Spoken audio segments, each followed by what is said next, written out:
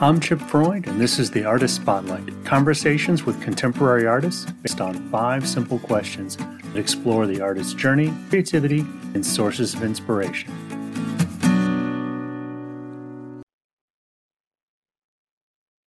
Welcome to another episode of the Artist Spotlight. Today we are joined by Ryan Fox, an award-winning watercolor artist based in North Carolina. Ryan, welcome to the show. Oh, thank you, Chip. It's great to be here. I'd like you to start off by just giving us a sense of what is your current project you're working on, or if you've just finished something, what was that? Well, last month has been mainly about teaching classes. So I just finished teaching a class with Cheap Joe's, a virtual class online, Loose and Fast Watercolor. I'm starting up again a lot of classes at Sertoma Art Center in person since, COVID restrictions are lifting. So I haven't actually worked on any personal projects myself for, about a month and a half or so, but I did a boutique workshop also in South Carolina recently. So my goal this week is just to finish all those, I call them my lost children paintings. I've started like 15 paintings. I haven't finished them. So I've got to knock some of those down a little bit. So I'm just trying to finish some of that work. I'm glad to hear there are others that have unfinished projects lying around. As I've talked about before, this show is really all about our 5 questions. So without any further ado, let's roll into that. What is your earliest memory of making art of any kind? Oh, I've always done art. Like I remember just being in elementary school, and art class was my favorite class. And one of my earliest memories is my teacher chose me to do a project. We were doing Egyptian sarcophagus drawings, and it ended up going down to the museum in downtown Denver. And I think that was maybe 2nd or 3rd grade. And I just, I've always loved art. And again, that was my favorite class. And, I was the kid in class when they should have been paying attention, was always drawing things out, spaceships blasting people, Conan, the Barbarian, just, all the Marvel characters. And I was that kid in class who wasn't paying attention to the teacher and was just drawing stuff. Okay. So little did they know where you would end up. No. Well, your current media is watercolor, but I don't think that's where you started. What brought you to watercolor? Well, it was I have an arts degree in drawing and painting, which is kind of misleading because I didn't take really many painting classes. I took one watercolor class, which I enjoyed. I thought it was a fun medium. I didn't think I was really going to do anything with it. I took an oil painting class, which I didn't like, and then I always took drawing classes. So I ended up doing photography without switching my major because there was no point. And I spent 10 years doing photography. So I used to shoot weddings to make a ton of money, and then I'd go travel a bunch. And what I really wanted to do was travel the world and take pictures. And so I've had the luck to visit a lot of different countries and get all these great resource images. But I didn't realize that 10 years later, digital photography kind of killed the travel photography market. And I wasn't making much money doing that anymore because they could literally just hire somebody in Cambodia for $10 a day to do the same thing I used to charge a decent amount for. Mm-hmm. So I realized that, well, I've got all these images. I enjoyed watercolor painting when my kids were young, because they could, if they were down in the crib for a couple hours, I thought, well, watercolor would be a great medium to go back to because if I needed to put it away very quickly, I can. It wouldn't ruin my clothes. It wouldn't get all over everything. And that's all I've done for the last 10 years is just do watercolor painting. So it was kind of like a roundabout. So I did watercolor in college, didn't do any of it for 10 years, then went back to it again in 2011. All right. But your photography still plays a role because they're the source images in many cases for your watercolors? Oh, always. Yes. Yes. And photography certainly helped me as a painter because it's always about composition. I was always thinking about color, whether it was the choice of film to the choice of filters, But I tell people I think it's actually a lot easier to be a painter because as a photographer, you're literally bound with what's there physically. You can do some work on Photoshop, but sometimes there's only so much you can change. Mm-hmm. But as a painter, I can take a photograph at any time of the day. I can make it a sunset scene later. I'm not bound by what's there physically. So it's actually much easier because I can take just an average photograph and I know in my head that I can turn that into an absolutely beautiful painting by changing the colors, changing the composition. It's actually, a lot easier, I think. Interesting. As a fellow photographer, I often have conversations with people about sort of the art side of it, and people are immediately trying to compare photography with painting. And I actually say in the initial process, it's actually more akin to sculpting in that it is a reductive art. You've got to take things out of the frame that don't belong there, just like the sculptor chips the wood or the stone that doesn't belong in the statue. Whereas as it, any of the painting arts are additive, right? You start with a blank canvas and you keep adding until you have created what you want. So that sort of difference, I think, has been interesting. To your point, though, as a painter, you can take what you saw in your mind's eye when you took the photo and make it come to life, regardless of what was physically there at the time.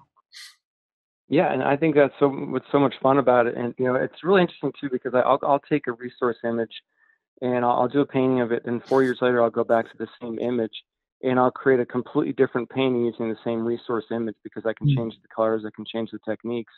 So I can go back to these same images again over and over again and reinterpret them differently, which I think is really entertaining because the photograph, once you shoot it, it's pretty much it is what it is unless you do work on it digitally later on Photoshop or an image editing program.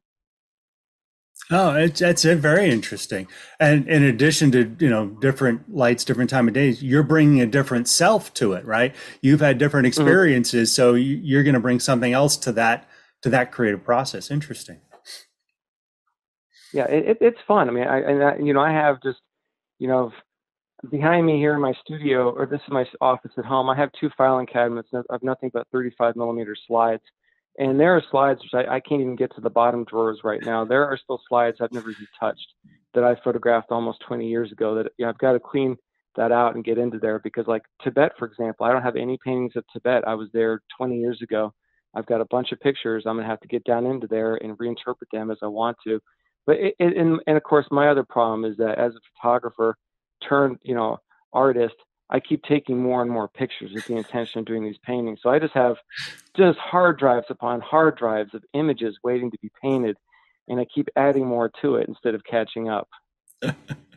Well, that's, I think, the nature of the beast. Yeah. Which I guess is a nice segue to our next question. What inspires your art? Where does it come from for you? And that's people ask me this all the time, and it can be as simple as just looking at like back in the day when I was a stay-at-home dad, when I was with my kids, I'd be reading, books to my kids at night. And and children's books are fantastic illustrations. Lots of times they're done in watercolor. And I'd be looking at all these illustrations while I'm reading the books, and I would think, oh, I like that use of color. This is giving me inspiration for another painting. Now I have to find the image I want to use for it. So sometimes it's the use of color. Sometimes it's a certain technique that I see. I'm a big fan of Instagram, so I can look at different pictures. I save all those pictures. And when I'm trying to think about what's going to happen for my next painting, I'll go through lots of these pictures, or I've got lots of books at home also. I go through these until something strikes me. It could be composition, it could be color, it could be a technique. And when I find something that strikes me, then usually an image pops into my head, and I'll say, hey, I'm going to go back, I'm going to paint this photograph in this manner. So it could come from almost anything really. And I never seem to have a problem with, getting ideas for future paintings. The hardest part for me is just finding the time to sit down and actually fulfill those ideas Hmm. and try to realize those ideas. Yeah, the rest of the business of being an artist, as well as a father and the rest of life, tend to sometimes get in the way of those things. It does, yeah. It can make it difficult. Though I have to admit, COVID's been interesting because no one's been sick. Because none of the kids have really been in school until they've been vaccinated until recently. So, I haven't had to deal with that lately, but we just were all stuck at home last year, which, Hmm. was had an interesting set of challenges too. True, true. Well, I think you're in an interesting position to provide some advice to artists just starting out, wherever they are in their life. I was a late artist, if you will. Others have been doing it, since childhood. But what advice would you give to artist starting out on their career? Well, and this is something that I teach marketing classes on how to sell your work. because one of the things that I think that, artists hurt themselves the most because they don't necessarily value the work that goes into a painting. It doesn't matter if a painting takes you 45 minutes or not. You've also done this 1,000 times before this, and that's why you can make a 45-minute painting. So, with artists, lots of times you have to learn to price your artwork properly. If you have gallery representation, or if you have a studio place where people can come into it, that's fantastic. But that's literally just one place in a world of how many billion people. So, if you want to be able to sell your work and market your artwork, you have to know how to get it out there. And that's one thing I'm always talking about. Don't sell it cheap. Digitize copies if you can. If it's something that can be digitized, three-dimensional work, of course, sometimes you can't do that. But you have to learn how to market yourself and be in a lot of different places at once, because not that many people are going to come into your studio on any given day usually. But, if you're in all these different places, just a little bit here, a little bit there, it all kind of adds up together at the end of the year. And it gives you a decent amount of income, and that gives you the ability to do the things you want. So that's what I'm always working on. And, it's not all about painting. There are sometimes weeks where I don't paint at all because I'm really just working on, either workshops or marketing my artwork or getting pictures of my artwork for marketing. So that's the stuff I do in the morning. It's you don't have to do it every single day, but that's what I do in the morning while I'm drinking my coffee. I do a couple hours of social media. I do all my internet marketing. I do my emails back and forth. And then at noon, what I can do is then I can go into the studio and I can actually create artwork. So sort of segmenting life in saying this is the business time and then this is the creative time.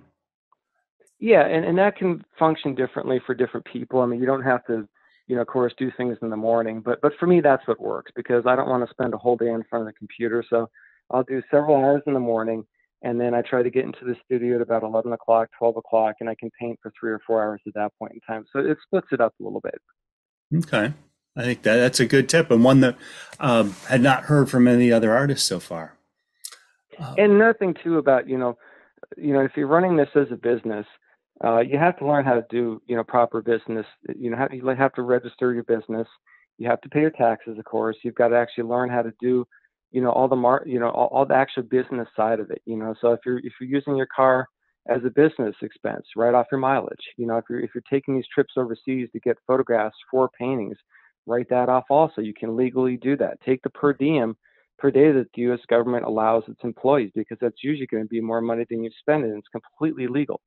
So all these little things. So, it's not just about being an artist. It's also about being, it's running a business too. And that's one of the hard things, because sometimes I found over there, sometimes artists don't do both of those. And if you really want to run a business, you've got to either have somebody doing it for you, or you have to learn how to do it the right way. Yeah. No, I think that's right. And if you have somebody doing it for you, you're then paying them, and that's taking money out of your pocket. But maybe that's the thing to do for you if that's not a skill set you have. Right. And then if that happens, raise your prices a little bit, there make you up go. for that. So, yeah. All right. And that brings us to our final question. And that is, what artist would you have others go check out? I always like to have recommendations of artists that we should all take a look at. There are so many good artists I can think of. There's one gentleman whose work I think is just absolutely amazing. His name is John Salminen, and it's Salminen, and he's not a realistic watercolor painter. It's basically just abstract paintings. It's just section by section, but when you step back, it's these complex city scenes. He never changes his water. He blends all of the colors together. I mean, they are absolutely just beautiful technical paintings, but you step back, they're just masterpieces almost of realistic abstraction that represent city scenes. So his work is just, I mean, I've seen some of his paintings in person. It's one of those things where I love them so much I can't afford them. And I'm looking around to see if there's security cameras and how fast I can get out of there, maybe with that thing in my hand. I've never stolen one of his paintings, of course, but the thought has occurred to me because I really want them that badly. Wow. And I do have some original artwork now. Throughout the years, I've started to collect some original artwork, but yeah, his paintings are not cheap, and not something I can afford quite yet. Well, you've got me intrigued. I definitely am going to go check out that work. Well, as we wrap on down here, thank you for your time, Ryan. I know folks can check out your work at your website, rfoxphoto.com. And I believe you've got a studio at Anchor Light as well. Is that correct? That's correct, yeah. And it's open we're only open twice a year. We have several open houses on 2 Saturdays a year. Then we're also open by appointment. So if you'd like to set up a time to come into the studio, you're welcome to come in and do so. But just to set up an appointment time, I'm usually there by about 12 o'clock to 4 o'clock most days. So you're always welcome coming in to send me a text or an email. That'd be fantastic. I'd love to see you. All right. Well, Ryan, thank you again for being on the podcast. And for everyone else, this has been another episode of the Artist Spotlight. Tune in with us next time for another discussion with a contemporary artist, often here in North Carolina.